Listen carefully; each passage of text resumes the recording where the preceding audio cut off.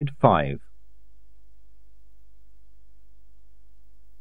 The ship was passing under the disk again, and again there was the flash of green fire as, for a few seconds, the sun shone through the waterfall around the disk. Something hit them again. It wasn't a planet. It was a ship, and most of it was still hanging in the rearward aerial array when Marco had fought the spin it gave them. Kin went out this time, and she steadied herself on an aerial stump as she looked at the frosted wreckage. "Marco, I hear you. It's made one hell of a mess of the antennae." "I have already deduced that. We are also losing air. Can you see the leak?" "There's fog damn near everywhere. I'm going to take a look." They heard her boots clump around the hull, and then there was a silence so long that Marco shouted into the radio. When Kin spoke, she spoke slowly. "It is a ship, Marco. No, wrong word. A boat. A sailing boat. You know, like on seas." She looked across at the fire-rimmed disk. A waterfall pouring over the edge of the world.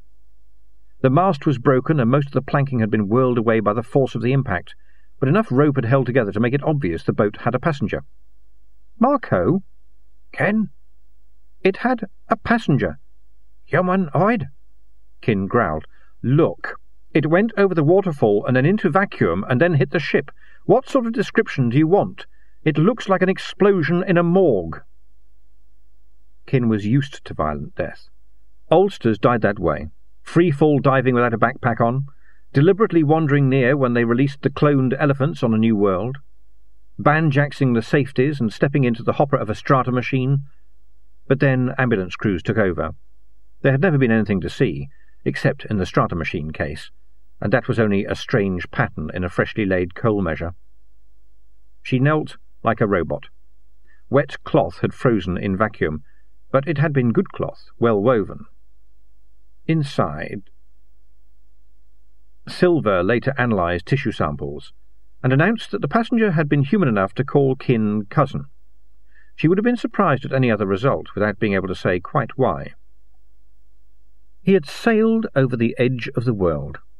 The thought made her go cold. Everyone knew the world was flat. Everyone had always known the world was flat. It was obvious. But there was always someone who would laugh at the old men and voyage into the terrifying seas to prove a different theory. And he had been horribly wrong. Kin was glad about the argument over the suits. There were 5, 2 of which were Shand size. One of the others seemed to be faulty, and the trio were all sufficiently space-cautious not to trust a suspect suit. "We must take the dumbwaiter," said Silver. "Maybe you and Kin will be able to eat what is down there, but I will be poisoned." "Get the machine to dish out a sack of dried food concentrates, then," ordered Marco. "We need that 4th suit." Silver grunted. "Not as much as we need the machine. It can analyze food. It can supply clothing. If necessary, we can live off it." "I'm inclined to agree," said Kin. "It'll take the lifting power of the entire suit." "Would you rather take a laser rifle that won't fire?" said Silver. They glared at each other. "Let's take it for Silver's sake," said Kin hurriedly. "Hunger can be a big problem for Shandy." Marco shrugged twice. "Take it, then," he said, and snatched the toolkit from a wall locker. While they manhandled the big machine into the spacesuit and padded it around with thermoblankets, he took the control chair apart and ended up with a strip of metal trim sharpened to a killing edge and with a plastic handle at one end. Kin watched him weigh it thoughtfully in his hand. Ready to take on the makers of a 15,000-mile-wide world with a home-made sword. Was that commendable human spirit, or stupid Kung bravado? He turned and saw her watching him. "This is not to put fear into them," he said, "but to take fear out of me. Are we ready?" He programmed the autopilot to hover for 10 minutes, a few hundred miles from the waterfall. They took off on the suit's life belts, Silver towing the spare suit on a length of monofilament line. Kin glanced over her shoulder as the ship sped away on a spear of flame and climbed towards a high orbit. Then she turned back to the great wall of water and the little islands on the very edge. Way around the disk, the orbiting sun was sinking. There were no city lights anywhere. In a ragged line they flew towards the tumbling water and the thunder at the edge of the world. No one had seen, just before the ship soared away, the now perfectly workable fifth suit tumble from the airlock.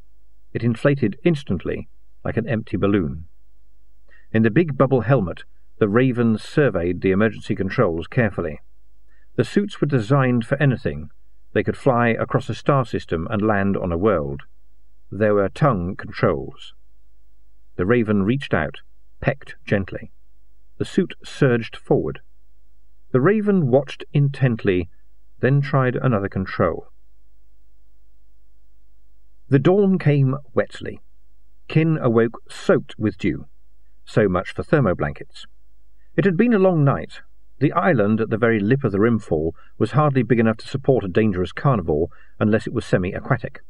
But Marco had pointed out that the disk might abound with semi-aquatic carnivores, and he had insisted on mounting guard. Kung could do without sleep for weeks at a time. Kin wondered whether to tell him about her personal stunner, now carefully hidden in a suit pocket.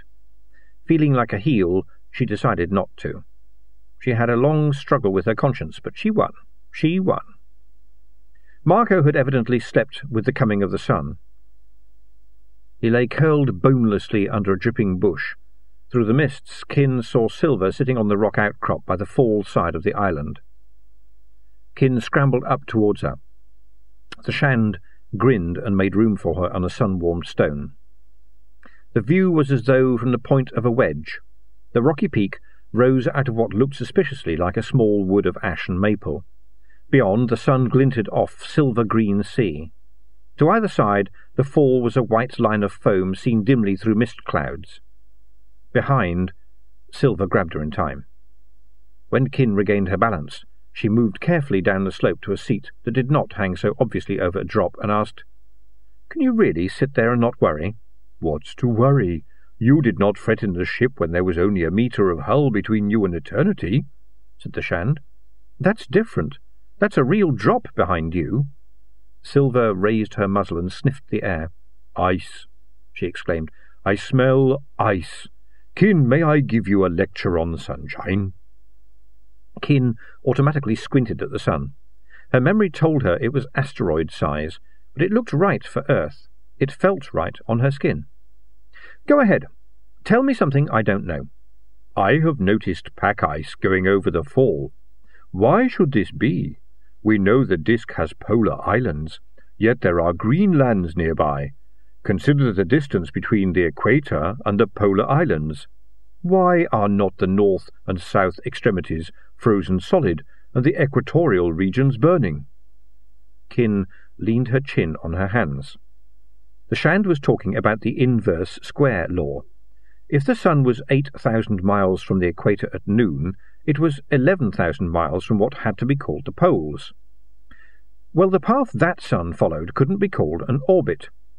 It moved like a guided spaceship. But that didn't explain the warm air around her.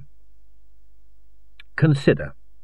On most worlds, the poles were but a few thousand miles further from the primary than was the equator, yet the temperature was wildly different. On the disk, if one thought of the temperate zone as being effectively Earth distance from the sun, then the poles were out around Wotan and the equator broiled like Venus. "Some sort of force lens?" she hazarded.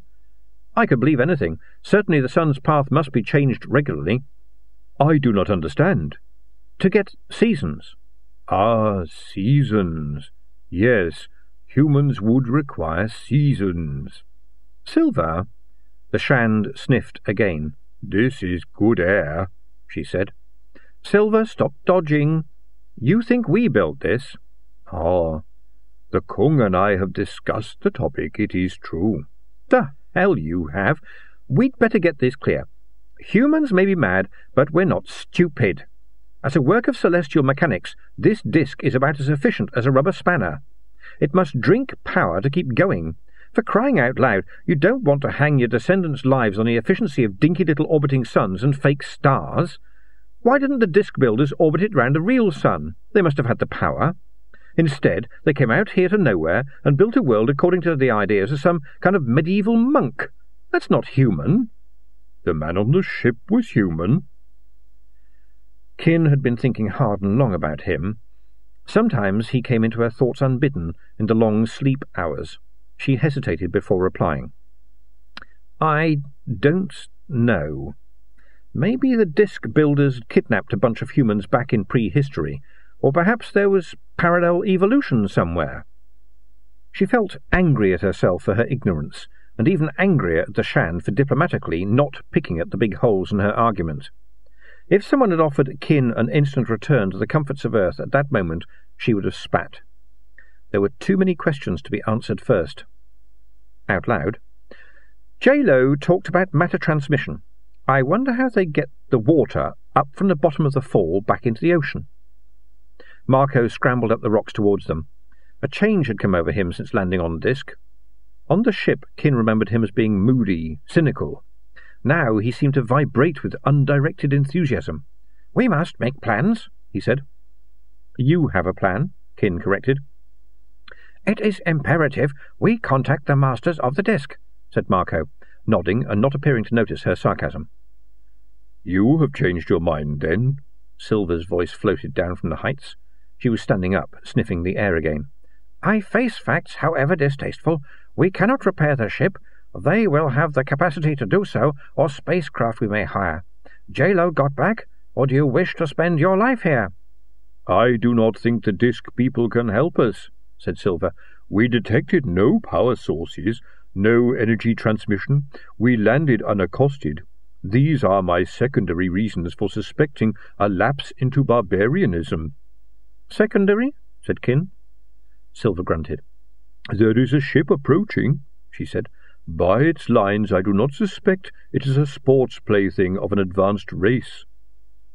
They stared at her, and then raced up the crag. Marco beat Kin to the top by a series of long leaps and peered out across the water. "Where? Where?" Kin saw a speck on the edge of sight. "It is a rowing ship, 12 oars to a side," said Silver, squinting slightly. "There is a mast and a furled sail. It stinks, the crew stink.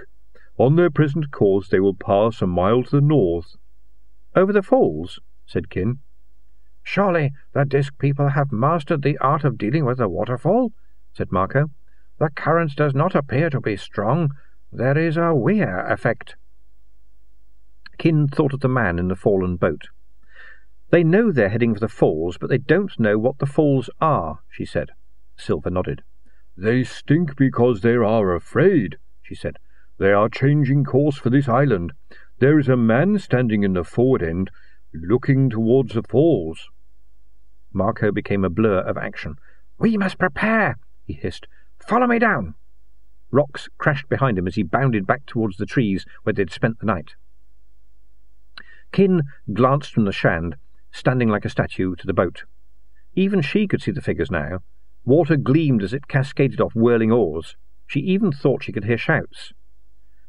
"I don't think they will make it," she said quietly. "That is so," said Silver. "See how the current swings them round." "It may be a test," said Kin. "I mean, the very day we're here and all." Silver sniffed. "My nose says not."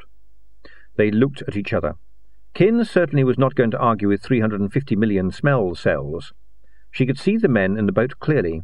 There was one, a small bearded man, racing between the bent rowers and urging them on. At best, the boat was standing still. Suggested Silver. Kin squinted up at the sun. "You recall that line we're using to tow the spare suit?" she said. "How long is it?" "Standard monofilament length, 1,500 meters, said Silver, adding, "It could tether a world." "Of course we could be making a big mistake," said Kin, starting to run down the slope. Silver lumbered after her. "The stomach says not," she said. Kin smiled.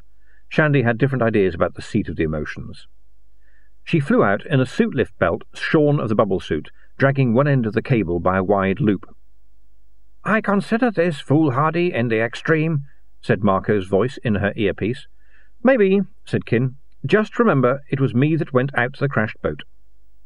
There was a pause, with just the hissing of the wind in one ear and the carrier wave in the other. Finally Marco said, Point your belt camera at the boat. The rowers had seen her. Most of them were hanging transfixed on their oars. The boat was perhaps 25 metres long, built like a pod. Silver had been too critical. Whoever had built it had a keen knowledge of hydrodynamics. There was one mast amidships with a furled sail. What space there was among the rowers appeared to be filled with jars and bundles. Kin aimed at the red-haired man in the prow and dived, skimmed the wave-tops and braked on a level with his astonished face, dropping the cable loop over the ornate prow and yelling to Silver. Spray drenched her as the cable sprang out of the water. "Get them rowing," said Kin, making desperate arm movements. "To the island," she insisted, pointing dramatically. Red Hair stared at her, at the island, at the taut cable and the curving wake of the ship as Silver took the strain. Then he vaulted down the length of the boat, screaming at the bewildered men.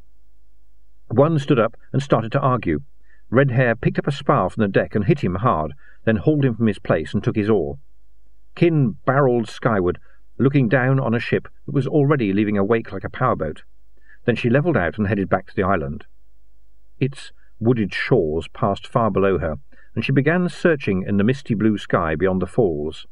She found what she was looking for. There was a tiny white speck drifting outwards. She swooped, hearing the slight whoomp as the belt's field took up a new protective shape around her. Silver's belt motor was whining. Suit belts could lift their owners against 10 gravities, and Silver probably weighed 500 pounds. It added up to a lot of pulling power at the end of the cable. As Kin waved and turned back for the disc, Silver's voice grunted in her ear. "There have been several jerks on the cable." Kin looked down. There was a swathe of felled timber across the island. The tree they'd used as an anchor hadn't been tough enough after all. Now the cable was bent around the crag itself. "Everything's fine," she said. "We've got the edge on the current. The cable cut through some trees, that's all." The boat was broadside onto the falls, but bouncing across the already whitening water. "Fine, Silver," she said. "Fine. Marco wanted to meet the natives, and he's going to get a basin full in a minute. Steady. Steady.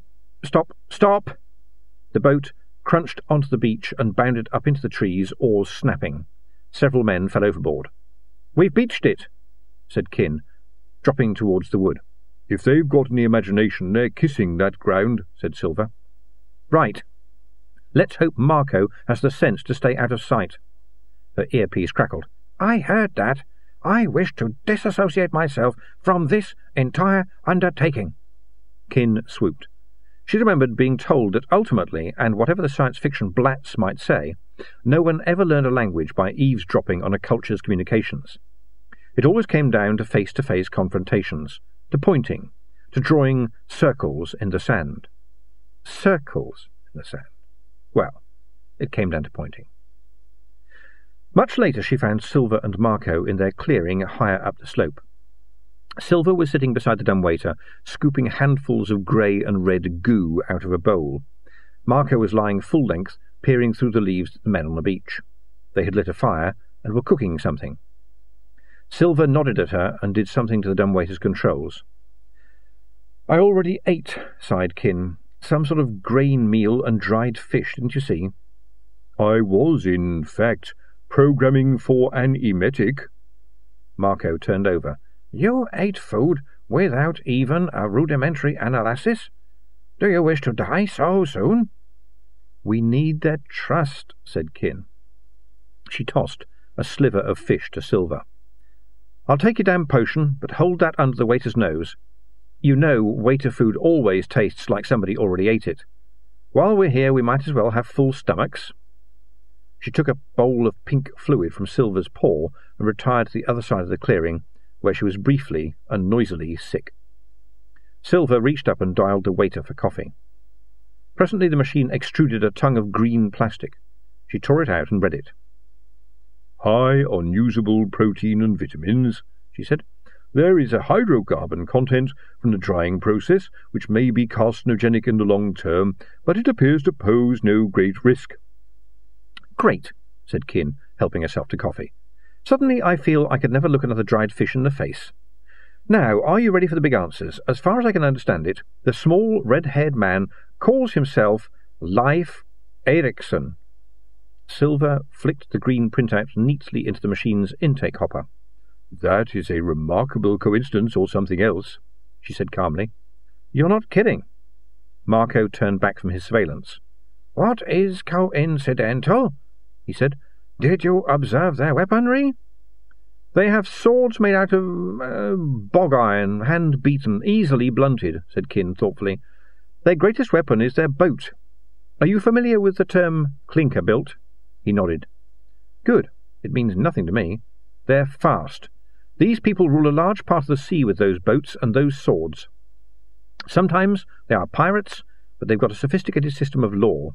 They're brave. 1,000-mile journey in a boat like that is commonplace. Marco stared at her. You learned all that?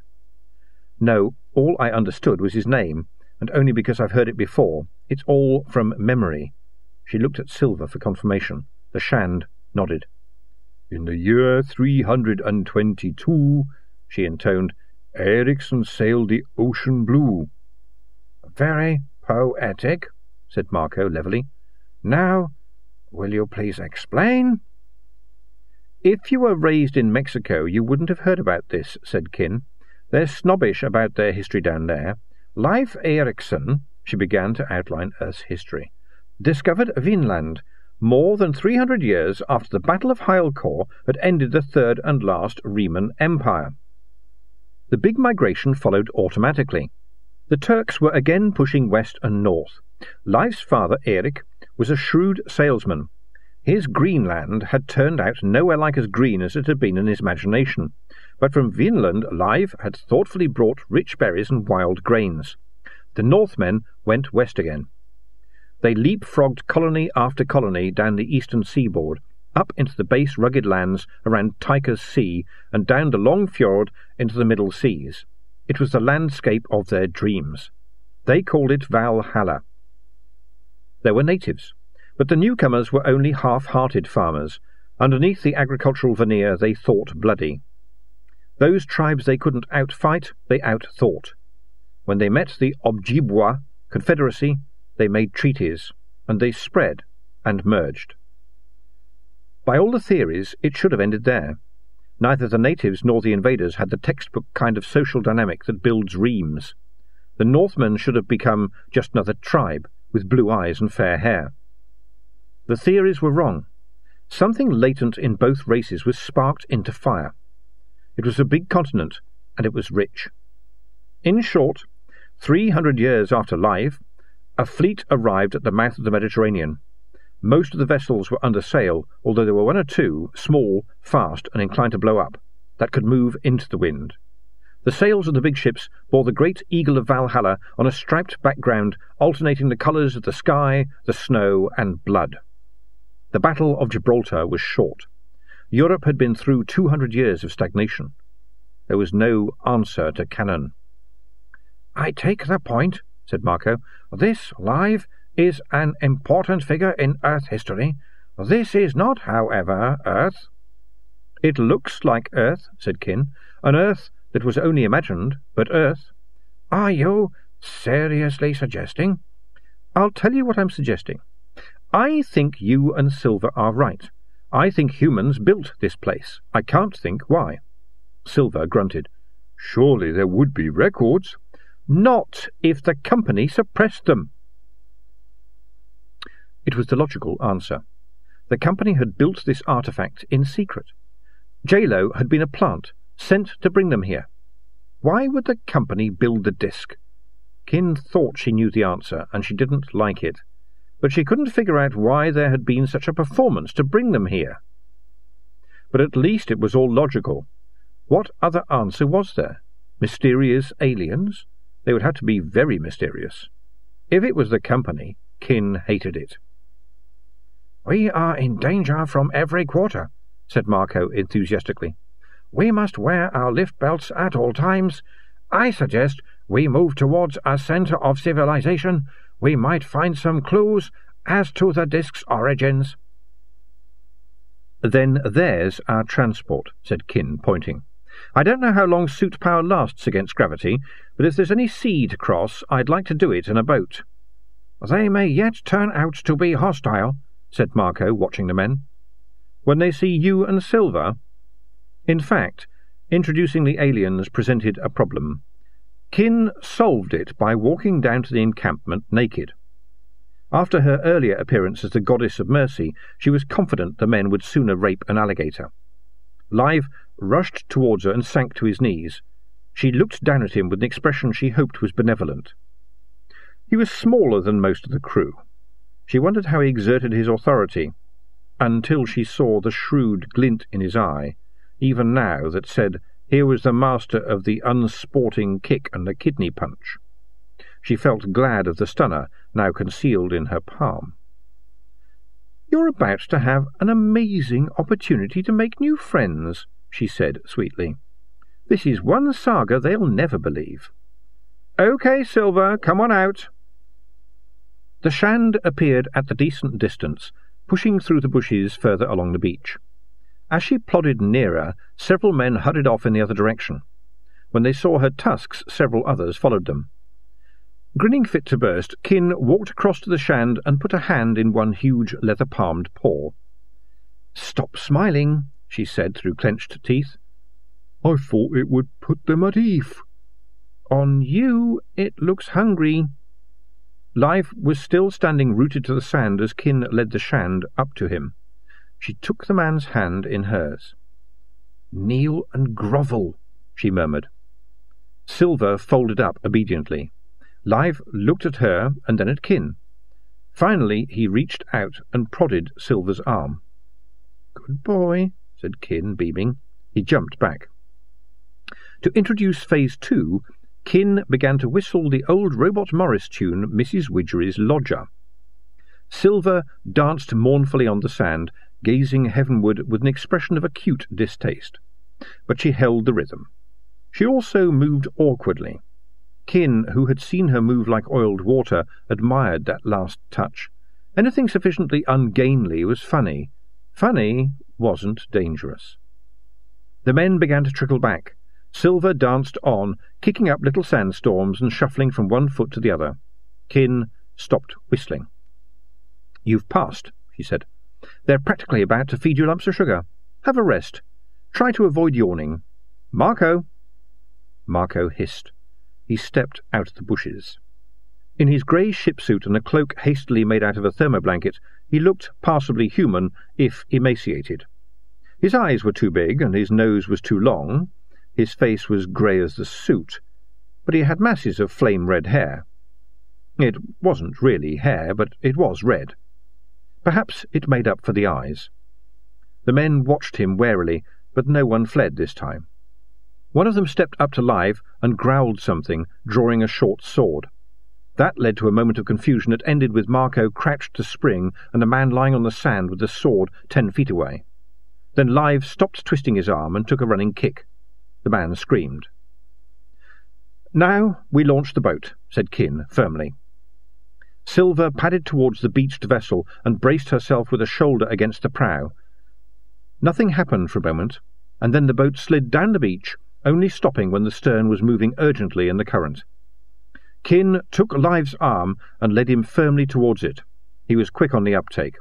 Within 5 minutes the men were on board. The dumbwaiter was humming to itself by the mast, and all eyes were on Silver, hovering out to sea on the end of the cable. There was an area of dead water where the sea parted around the island before dropping into nothingness.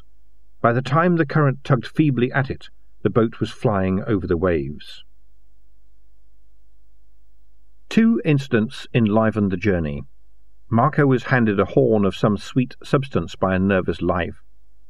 He sniffed it suspiciously and poured some into the waiter. "It appears to be some kind of glucose drink," he said. "What do you think, Ken?" "Did you try it on the waiter?" "It gave a green light. Could it be some form of strengthening potion?" He drank half the horn and smacked what passed for lips. Then he laughed vaguely and drank the other half. Later he programmed the dumbwaiter to duplicate it, and when the men had got over their amazement at the disposable plastic cups, they were passed back as fast as they could be filled. Spasmodic singing broke out, and there was an occasional clattering of oars as rowers missed their stroke. Finally Kin, after Live's unspoken plea, switched off the machine. Later Silver tried her hand at rowing. Sitting amidships and grasping 2 oars, she followed the stroke easily. One by one the rowers stopped to watch her. The boat didn't slow until her oars snapped. Marco found Kin sitting in the skin shelter behind the mast, drinking martinis and thinking. "I wish a private word," he said. "Fine," said Kin, patting the rug beside her. "How's the head now?" "Better. That drink obviously contains dangerous impurities. I don't think I will try any more for an hour or so." He fished in his belt pouch and pulled out a roll of plastic. It opened out into an aerial photograph of the disc. "I got the computer to prepare it before we left the ship," he said. "Why didn't you show it to me before?" "I did not wish to encourage any foolhardy explorations. However, now that we are penetrating the disc, look at the photo. What is missing?" Kin took the sheet. "A lot," she said. "You know that. No Valhalla. That's why Live found the waterfall. No Brazil. The peaceful ocean is tiny, look, round here on the back of Asia. Any additions?" Kin peered at the map. "I don't know," she said. Marco used a double-jointed thumb to point to the centre of the disc. "The cloud cover makes it a bit indistinct, but that shouldn't be there. That island in the Arabian Sea, you notice it's perfectly circular. It is the geographical hub of the disc." "What about it?" "Don't you see? It is an anomaly. We'll find the disc civilization there if anywhere. These people are barbarians. Intelligent, yes, but space-going." He looked at her. "Are you afraid this may turn out to be a company artifact?" he said carefully. She nodded. End of Side 5.